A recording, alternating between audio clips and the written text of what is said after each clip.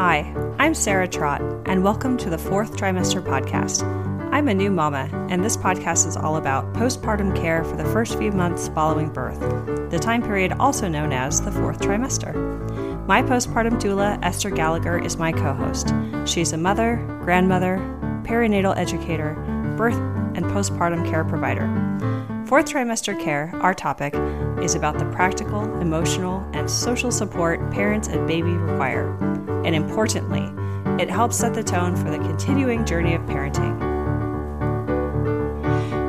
Good morning, very early morning in my case, listeners. This is Esther Gallagher again with our next fourth trimester podcast. Hope everyone's well in the new year.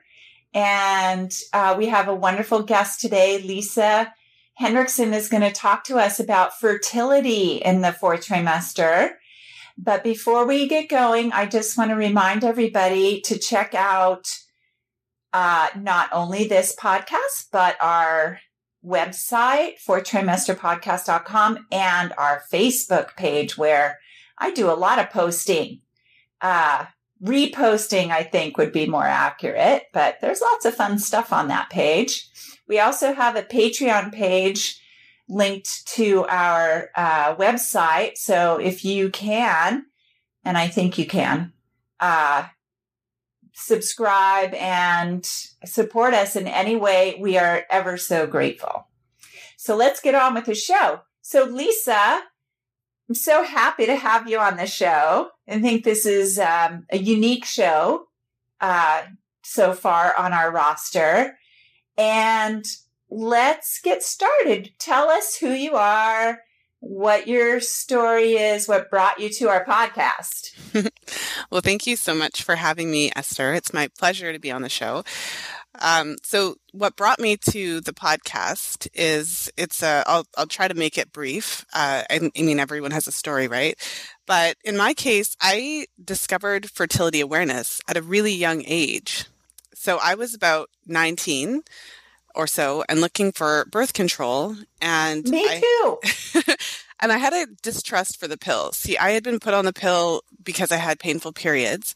And so I had never used it to actually prevent pregnancy. And so I wasn't taking it at the correct time. And I had read the, insert. So I knew that I would always be scared that I would be pregnant and then not know, because I realized that when I was on the pill, I didn't have a real period. So it just scared me.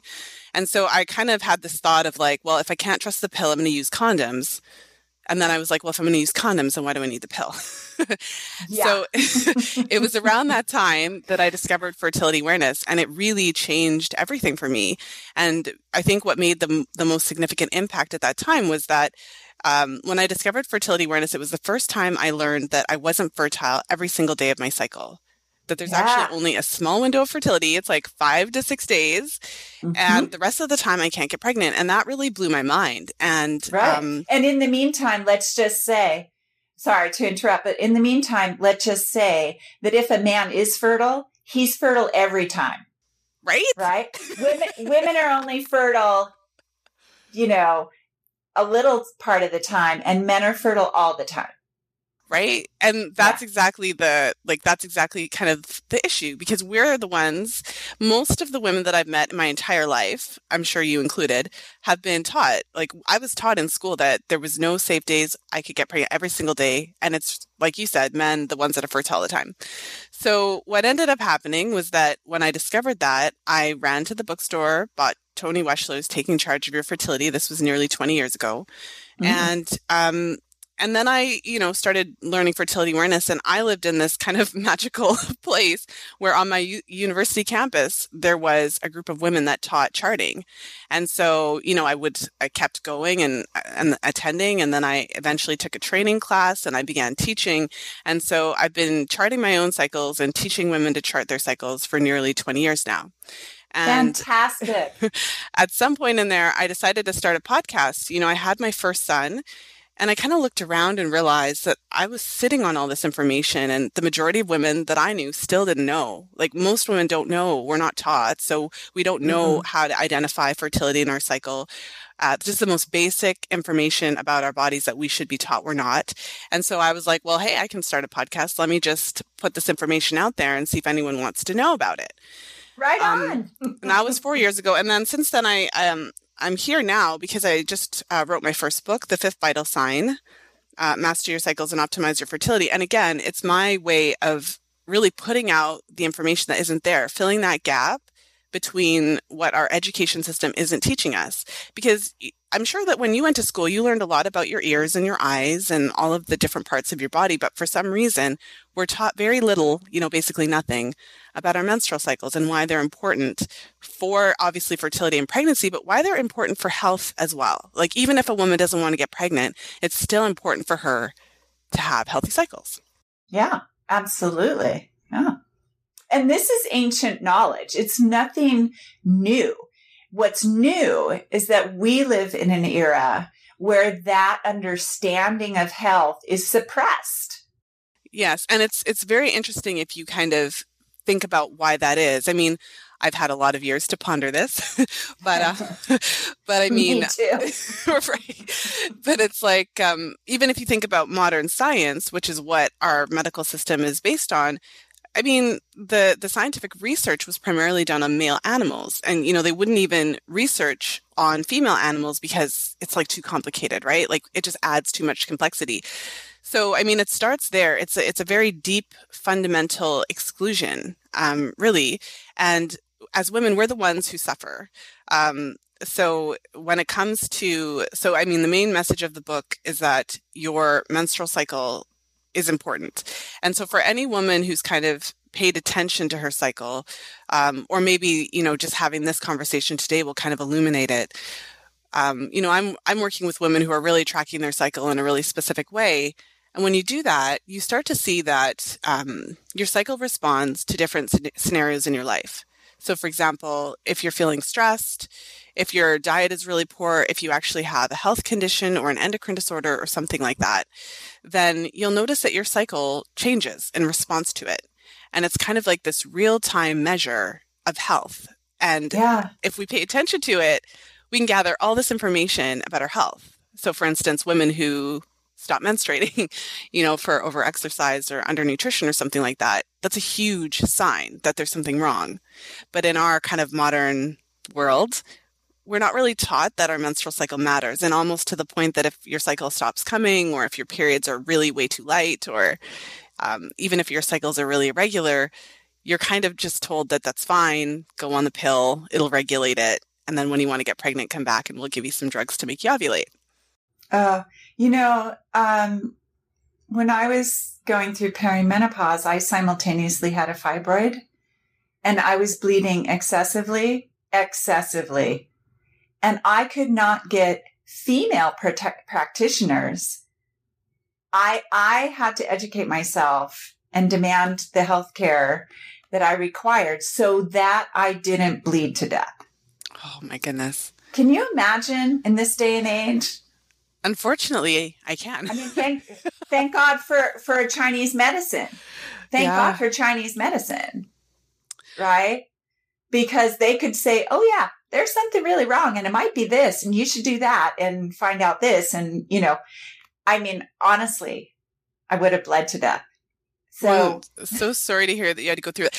But because of the field that I'm in, I can tell you that that's not uncommon. So for instance, a woman contacted me earlier this year, and she told me, she's like, my friend has been bleeding since January, and it was June when she messaged me. So this woman had been bleeding for 6 months. And she's like, nobody knew how serious it was. Like she didn't, and neither did her doctor. She's like, now she's been diagnosed with uterine cancer.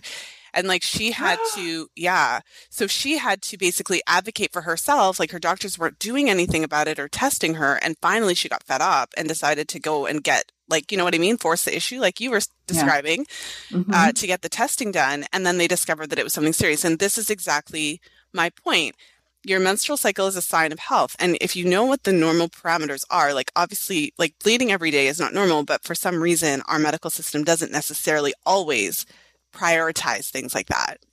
right? Because it's just like, oh, well, she's just bleeding. It's fine because, uteri, they bleed. But really, if we had that sense of like, okay, there's a normal and an abnormal, and if it goes outside of the normal consistently for a period of time, that's a big deal and we need to figure it out.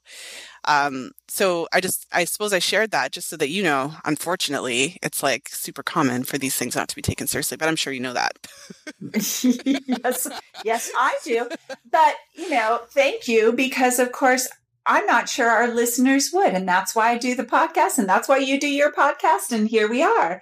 So Lisa, let's turn to the specifics of first, tracking your cycle, and second, specifically, why tracking your fertility in the fourth trimester could be very important, and how to do that, because most women are going to be told, go home, you had your baby, come back in 4 weeks or 6 weeks. 4 is the new exciting parameter, right? Come back in 6 weeks. I don't know why they're having you come back in 4 weeks. They have nothing to tell you at this point.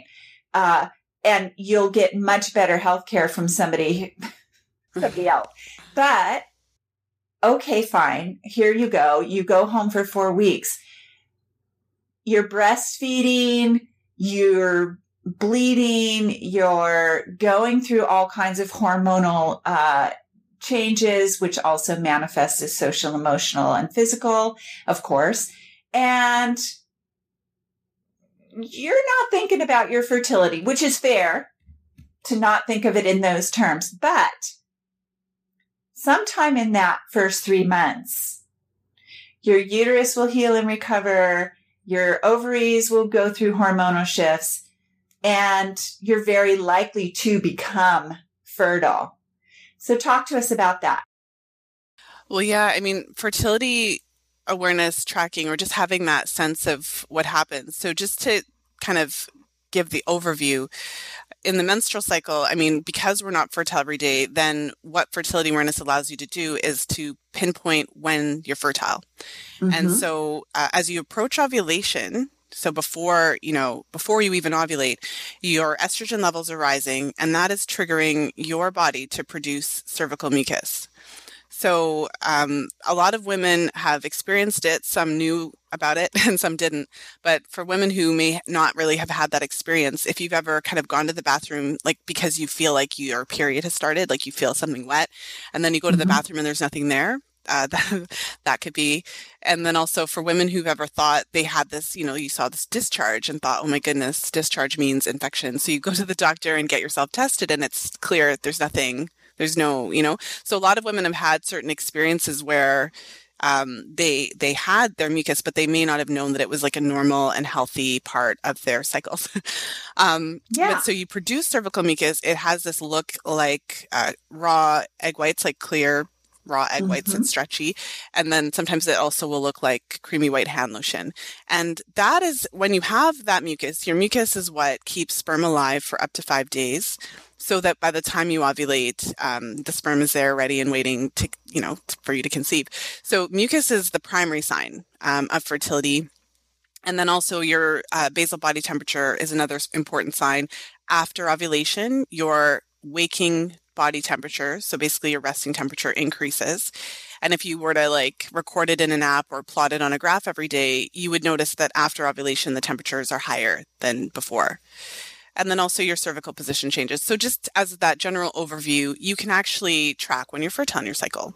And so when you're in the postpartum period, it's the same thing that applies. So before you ever get your first period, like a true period, you have to ovulate first. So a true menstrual period only happens after ovulation.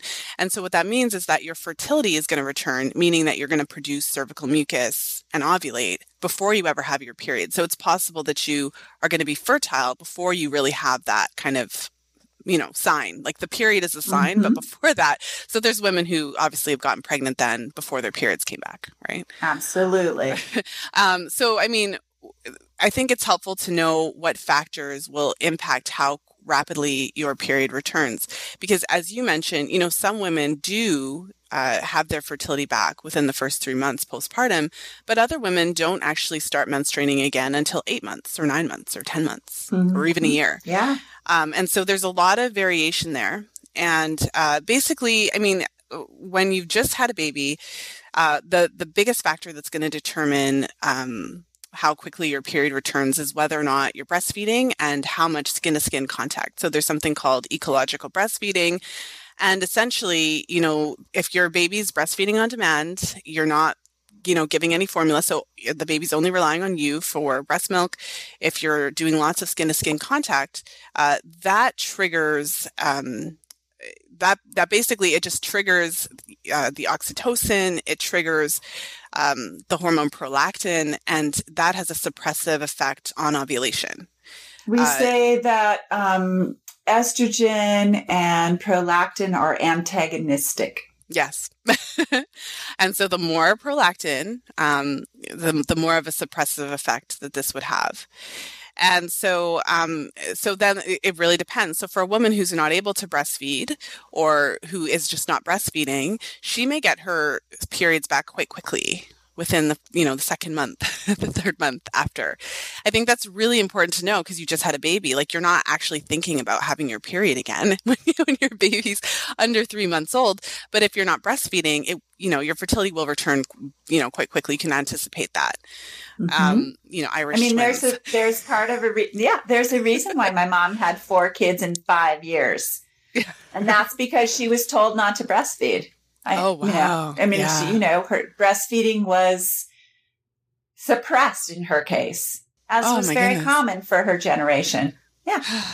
Yes. Yeah. Oh my goodness. So, therefore, the phrase "breast is best" because we had to kind of bring it back, which is tragic. So I would say that's the kind of one of the biggest factors. And then as you continue on, so your baby's going to go through various milestones. For some women, when their baby starts sleeping longer, stretches throughout the night, or when you introduce solid foods. For some women, that would be when all of a sudden kind of the breastfeeding is a little bit less, or there's like a bit of a stretch between feeds or those types of things. For some women, having their fertility return coincides with those types of things. And for other women, it just kind of continues until, like I said, more like the 8-month or the 12-month mark. I think it's helpful. I did an interview with a woman who mentioned that. I forget what she said. Either it was her or one of her listeners who hadn't had her period back, and it had been like 2 years. So I think it's important to note that, if your period hasn't returned between that kind of 12 to 18 month mark, you do want to get yourself checked out. The breastfeeding thing, it does not, like at that stage, it's not the breastfeeding that's suppressing your cycle. And it is possible to have, like any woman at any point in life, it is possible to have other factors that are affecting your cycle. So postpartum is a really, you're most likely to have a thyroid issue postpartum, right? Other than any other time in your life. It's very, very common. I'm not saying every woman experiences it, but I'm just saying it's much more common to have certain things happen, such as thyroid. So in addition to every other thing that could affect your cycle. So I think it's important to know, like, there is a point at which if your period hasn't returned postpartum, you should actually just get a check and have your doctor look into it. Sorry, you were going to say something. Oh, I was just going to say the thyroid gland is very, very much under attended when it comes to women's health. It's one of those things that's easy to examine, easy to test, and we cannot get healthcare providers to address appropriately. And it causes potentially lifelong, gradual, or sometimes very dramatic damage to women's health. So get your thyroid checked. Get your thyroid checked anyway. I tell my postpartum clients, when you go in for your 6-week check, just get your thyroid checked. Even if everything seems perfect, hunky-punky, it's good to know where you're at with your thyroid. Well, one interesting piece of information that I think is really helpful to center this part of the discussion is that when you get pregnant, within the first few weeks of pregnancy, your thyroid is already required to produce 50% more thyroid hormone. So like immediately upon pregnancy. So for a lot of women whose thyroids were like, your thyroid was okay, but it was kind of like on the border, then pregnancy immediately pushes it out. Yes. And even for women who actually know they have a thyroid issue and are on medication, when they become pregnant, again, like that's the time to get it checked again, because often the dosage has to be modified quite quickly. Correct. Yeah. Correct. So, yeah. And then postpartum, I mean, there's all these things we could talk about, but pregnancy increases your, nutrient requirements for virtually every nutrient that we know of, including the nutrients that support thyroid function, like iodine, selenium, zinc, all those things. So I think just having that knowledge of like, oh, wow, like pregnancy puts a huge strain on my thyroid. Yeah. So, I mean, that's just, this is why, again, it's important to know what those normal parameters are so that you have that sense of like, oh, okay, I know that it's not normal if my period doesn't return 18 months postpartum, because maybe, I mean, in our culture, we're so period negative that many women might be like, oh, thank goodness, I'm getting a break. This is wonderful. But no, it is not. And to circle back around to those nutrients, because as everyone knows who listens to my podcast, I'm, very, very adamant about postpartum nutrition. There's a reason why in Asian cultures you feed a woman seaweed soup and bone broth and, all kinds of important nutrient-rich foods in the fourth trimester. It's so that this doesn't happen. People. Well, and if you think about it, the way I always just describe it to my clients and is like a metaphor for a bank account. So if you think of your nutrient source as a bank account, there's no scenario where you're going to go into, 9 months of pregnancy and then, however long you breastfeed, 3 months to 2 years or more. I know I breastfed 2 years or more per child. And that's 5 years, like over 5 years of breastfeeding for me. Like there's no scenario where you're going to do all of that. Like your body, it was such an interesting experience, having my first child, because at some point it occurs to you that like, I am your source of nutrition. Like you're growing and it's like, I am eating and you are growing and this is all you're eating. It's just me. So really, if you think about it that way, I mean, the only thing that happens during pregnancy and breastfeeding in many ways is withdrawal. And so of the bank account. And so it's important preconception, obviously, if you're able to do that, to really, build up your nutrient stores. But throughout breastfeeding, especially if you're planning for another baby, you can think of the postpartum period, that fourth trimester, as simultaneously preconception if you're planning for baby number 2 or 3 or 4 or what have you. Yes. Yeah, absolutely. Yes. Well put. So let's circle back, Lisa, and talk about what are some of the little more subtle signs of fertility in terms of that mucus, because, by the way, that's when I taught myself about fertility awareness, was between my 2 kids, because I didn't like what was being offered in the world to prevent pregnancy, at that time in my life, which was 19 and 20. So what are we looking for in the postpartum period that is the lead up to fertile mucus, which is egg white, raw egg white? So, like, how does our body begin to send subtle signs? Well, I mean, it's not exactly the same in every woman. There's 2 main types of mucus. So the clear, stretchy, I would call that peak mucus. And that's when you're already super fertile. Well, you're fertile technically when you have it, and the reason is because sperm can survive in it. That's the reason it's fertile. Yes. Because when you don't have mucus outside of your fertile window, your vagina is actually quite acidic. Your cervix is closed, blocked with a thick mucus plug that actually, I have all these analogies, right? So like, when I was in my 20s, I went to the club a lot. So I think of it like there's a bouncer at the front. No one can get in.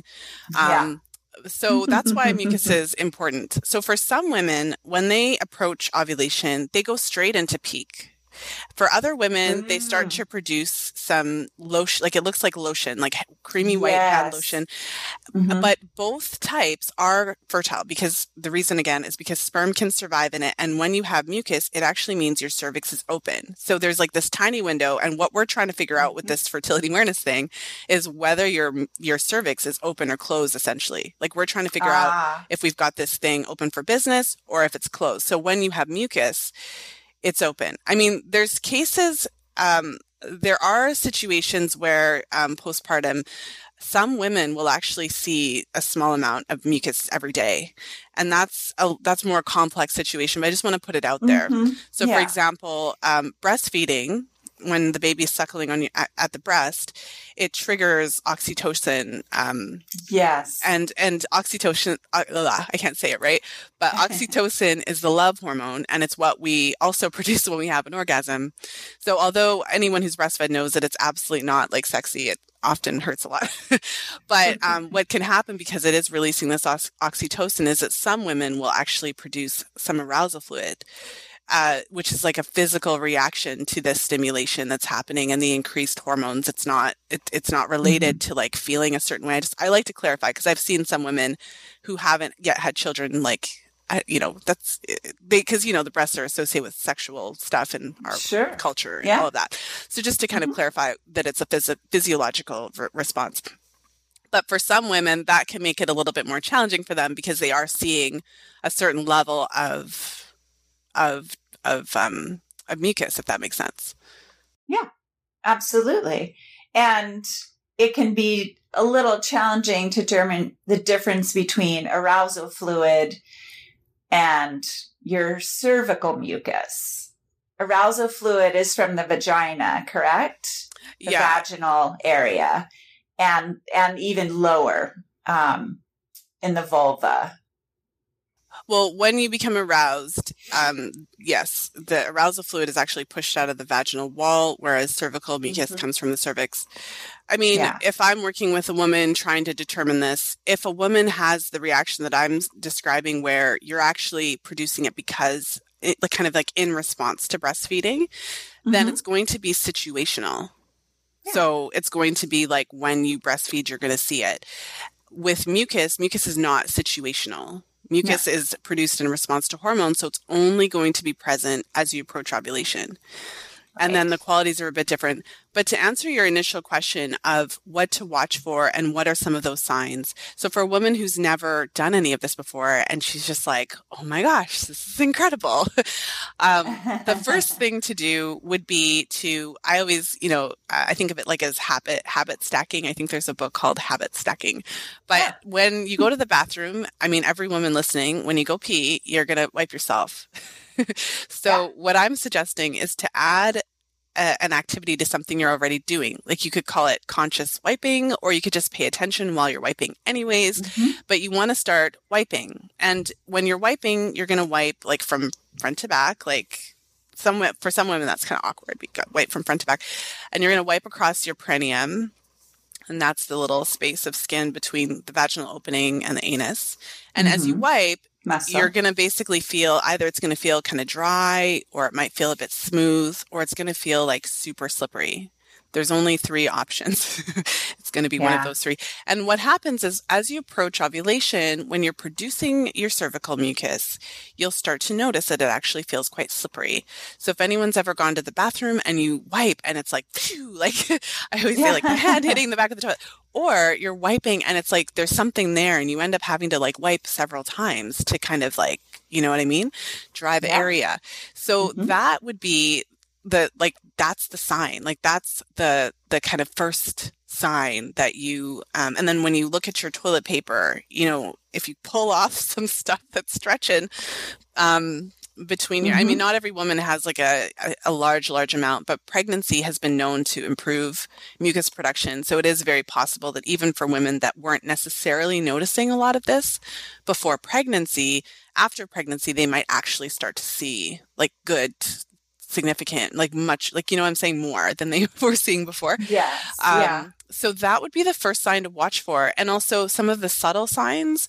I mean, don't you think it's funny that a woman would conceive like so soon after pregnancy? she's so busy, the baby's up, she's probably not necessarily having sex all the time. So around that time when your fertility is returning, your libido is probably going to be up. And what's interesting is you might find your partner more attractive. Like you might be more likely to have sex with your partner around that time, but your partner on the flip side like catches your pheromones, whether he's aware of it or not. And so your partner is actually more likely to be like on you. Because I always think that's interesting, right? Because I've spoken to so many women over the years, and it's like, we only did it once. Well, yeah, you did. You did it like around that time because you Mother Nature is trying to get you pregnant. Yes. Yeah. So, like that's something to watch for, depending on how kind of in tune you are with your libido and all of that. Like that would be when you actually feel like, Yeah. I'm not just constantly receptive. I like want it now. And not every, again, I always feel like the need to qualify, like not every woman is like, it's not the same. Every woman's experience is not the same, but I've been around this field long enough to know that that is actually a thing. And a lot of women really resonate with feeling it more in that time. So if you notice all of a sudden that libido is coming back and you start to see that clear, stretchy mucus, or you start to feel that kind of like it's different. Like if you actually try to wipe pay attention every day when you go to the bathroom anyways, when you notice a shift, like a change into this more slippery type, like that is your sign. And that's why you can get pregnant before your period ever comes back. So for a woman who's kind of doing this and noting it, maybe she, downloads a charting app or something like that and is kind of playing with this for the first time. If you do notice those signs, and then you notice that the mucus kind of goes away, so kind of goes back to dry, or like you're back to kind of what it was before. And then about, 2 weeks later, you get your period, then that's what it is. Like that's a way to confirm ovulation. Yeah. And I just want to circle back around and make this comment. I used to be so analytical about the mucus. And I had a fundamental misunderstanding. I thought if I was seeing sticky, tacky mucus, that I was in the quote unquote safe zone. And I realize now I'm talking to you, Lisa, all these years later, 40 years later, that actually the fact that I was seeing the sticky tacky meant that it had exited my cervix because it was now being replaced by not the bouncer, right? The bouncer had left the building. Yes. And so I was on the verge. I was literally now fertile and on the verge of peak fertility. And I just didn't realize like that. Of course, it was all the days that I didn't see any mucus at all, let alone the sticky tacky or the peak fertility egg white stuff. Those were the days I wasn't fertile. But as soon as I started to see the sticky tacky that then became more lotiony and then became egg whitey and then fell off, stopped, like that was my cycle, my personal cycle, right? I went through the whole trajectory every month, not realizing that, okay, well, if I already see sticky tacky, we're about to be in the zone, like now. So yeah, it's interesting to track it. Of course, I was also tracking my temperature, and that was more, that was giving me other indicators that go along with all this. Well, that's a really important point. I think, as a fertility awareness educator myself, I do see the benefit and value in, working with somebody, even just for a short time, to make sure you're clear on these facts, especially when you're trying to avoid pregnancy. Because, there's kind of this idea that like only the clear, stretchy mucus is fertile. But since I've been doing this for a while and I've seen so many women's charts over the years, you can get pregnant on a day where you have mucus that looks like hand lotion. I've had clients I've had a few clients that didn't produce peak mucus for a variety of reasons. There's a few different reasons that can interfere with your cervical mucus production. And they were conceiving with their non-peak lotion type mucus. So it's really helpful to, because at the end of the day, the reason that the mucus might be cloudy and lotiony as opposed to clear and stretchy could be just related. There's different types of mucus, and it could just be related to how much of a certain type of mucus that you're producing. As the mucus, your cervix is kind of like at the top of your vagina. So as you produce cervical mucus, it kind of runs down the walls of your vagina. So we also have vaginal cell slough, and as the mucus kind of runs down the walls, it can kind of accumulate that. And so for a woman who's seeing, clear, stretchy, she's stretching it all between her fingers, she might also just have a larger quantity. So these are all nuances. So for a woman who is trying to use this method as birth control, what the research tells us is that when used correctly, it is up to 99.4% effective. And that particular study, they had a group of women who were trained by instructors in the symptothermal method, meaning they were trained to observe their mucus and cervical position in addition to their temperature. But because they were trained, like they know the rules, they were taught a specific method, and when you're taught a specific method and you know the rules, there's no like gray area, because it's either fertile day or not. It's very like cut, set in stone. And when you have that type of awareness, then you're able to really use it effectively. When you're not really clear on those details, and then you are having sex on some of those days where you're just seeing a little bit of lotion, then pregnancies will happen. Yeah. And, or won't happen because you're not maybe necessarily, maybe you're somebody who, if you're looking to get pregnant, needs a much better awareness of all of this, to dial that in, I think. Well, and it's interesting because so you would think, it only applies if you're trying to avoid pregnancy, because if you're trying to get pregnant, of course you're going to get pregnant. But there's a lot of things that women do that, so there's all kinds of it, like pregnancy, fertility challenges. That's a huge topic. And so obviously timing is one factor, but it's not the only factor. There's lots and lots of factors that can contribute to challenges conceiving. But as far as the timing is concerned, we live in a culture that, we teach our girls that the menstrual cycle is always 28 days long, and that you're always going to ovulate on day 14. And you have doctors telling women to have sex between days 12 and this and that of their cycle and all that kind of stuff. But what really happens in like actual women, because we're not robots, is that ovulation in a healthy cycle can take place anywhere from days 10 to days 23.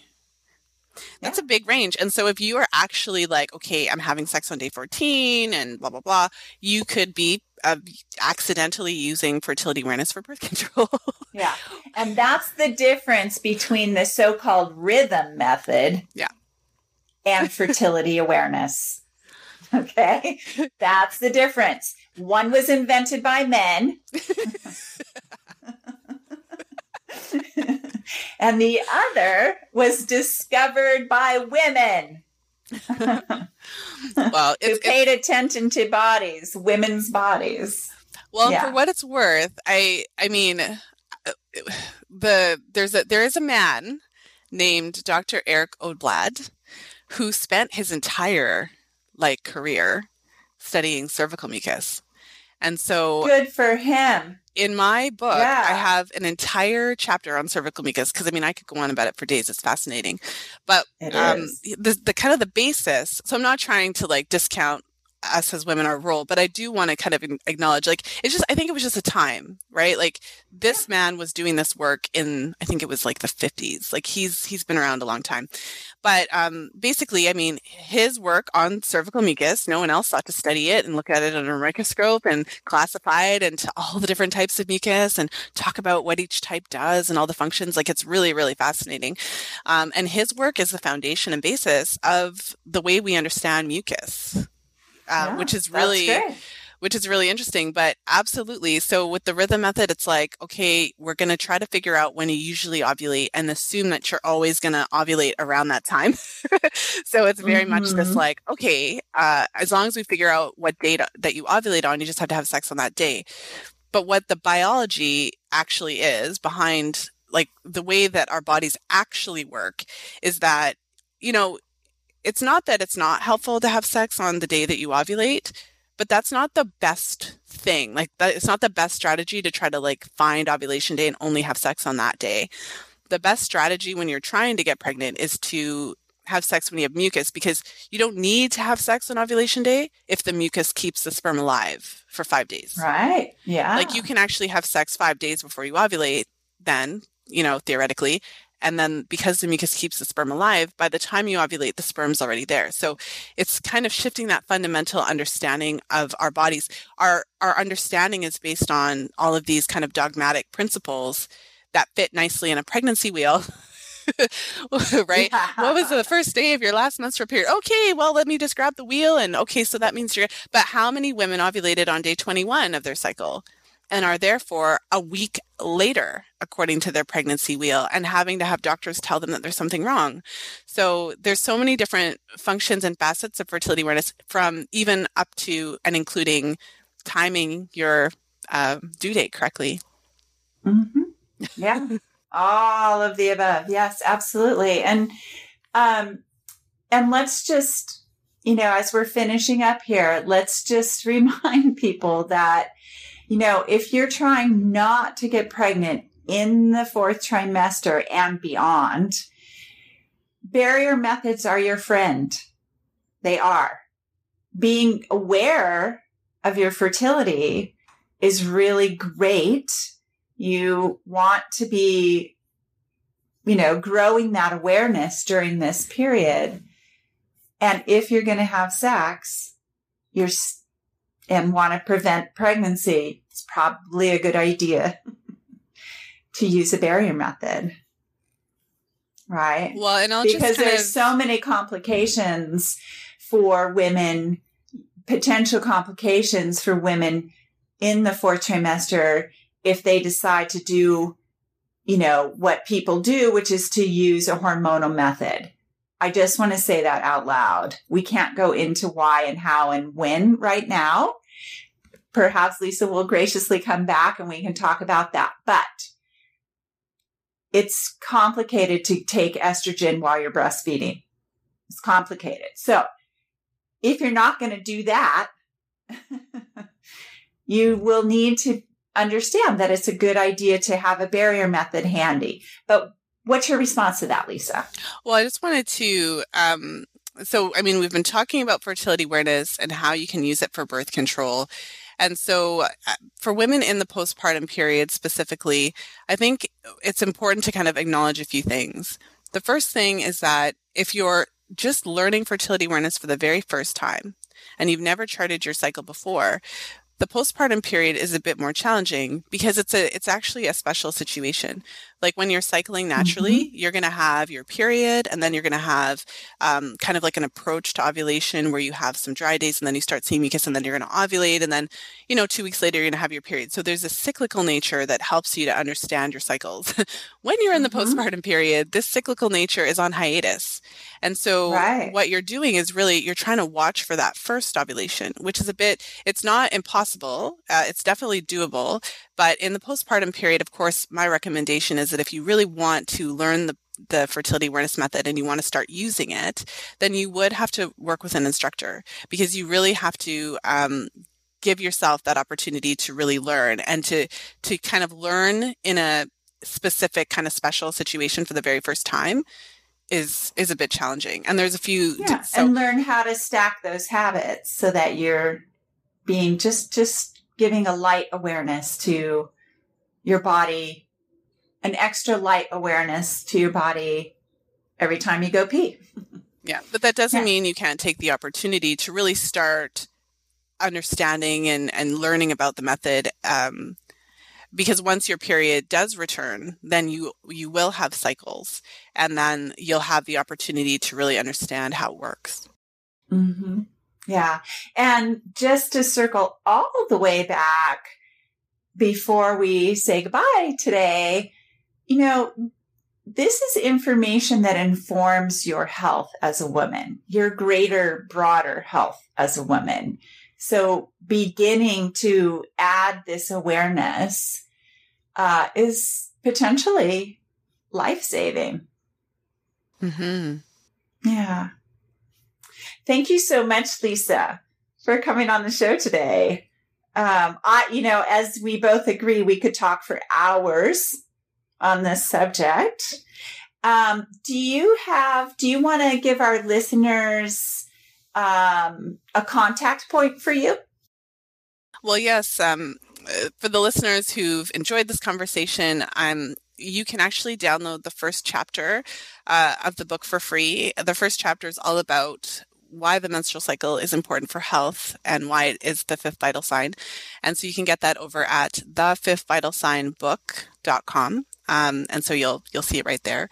And also you're welcome to find me on the Fertility Friday podcast. So it's an entire podcast about fertility awareness and improving fertility and optimizing fertility for pregnancy and also for overall health. So yes, and thank you so much, Esther. This was a lot of fun, and you're right. We could keep talking for a long time, but it's so nice to chat with like-minded women in the similar fields who are really working to empower other women with this knowledge. So I really appreciate what you do as well. Thank you so much, Lisa. Well, thanks everybody for coming to listen again today. And if you just started listening to our podcast, go to our website, fourthtrimesterpodcast.com, where you'll get to kind of get an overview of every past podcast and listen to more of us. I always recommend listening to the first couple of episodes early on to get a feel for what we're trying to do here. And take care, everybody. Hope everyone's thriving in the new year and having a lot of fun. Okay, bye-bye. You can subscribe to this podcast in order to hear more from us. Thank you for listening, everyone, and I hope you'll join us next time on the fourth trimester. The theme music on this podcast was created by Sean Trott. Hear more at soundcloud.com/Sean Trott. Special thanks to my true loves, my husband Ben, daughter Penelope, and baby girl Evelyn. Don't forget to share the fourth trimester podcast with any new and expecting parents. I'm Sarah Trott. Goodbye for now. Hello again, bicycle man. I know you're doing all that you can. I wrote the song, simple and true. I wrote the song, I'll sing a song for you.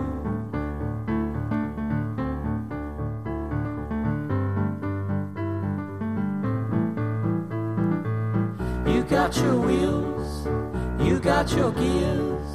You ride around town without any fear. You got your pedals, you got your brakes. You always wear your helmet for safety's sake.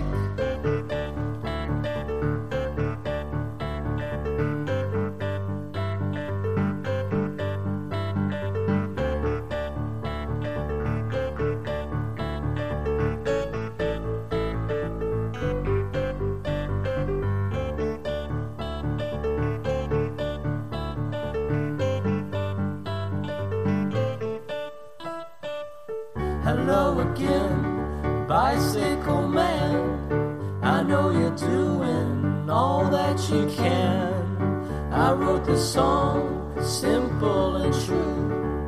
I wrote the song, I sing a song for you.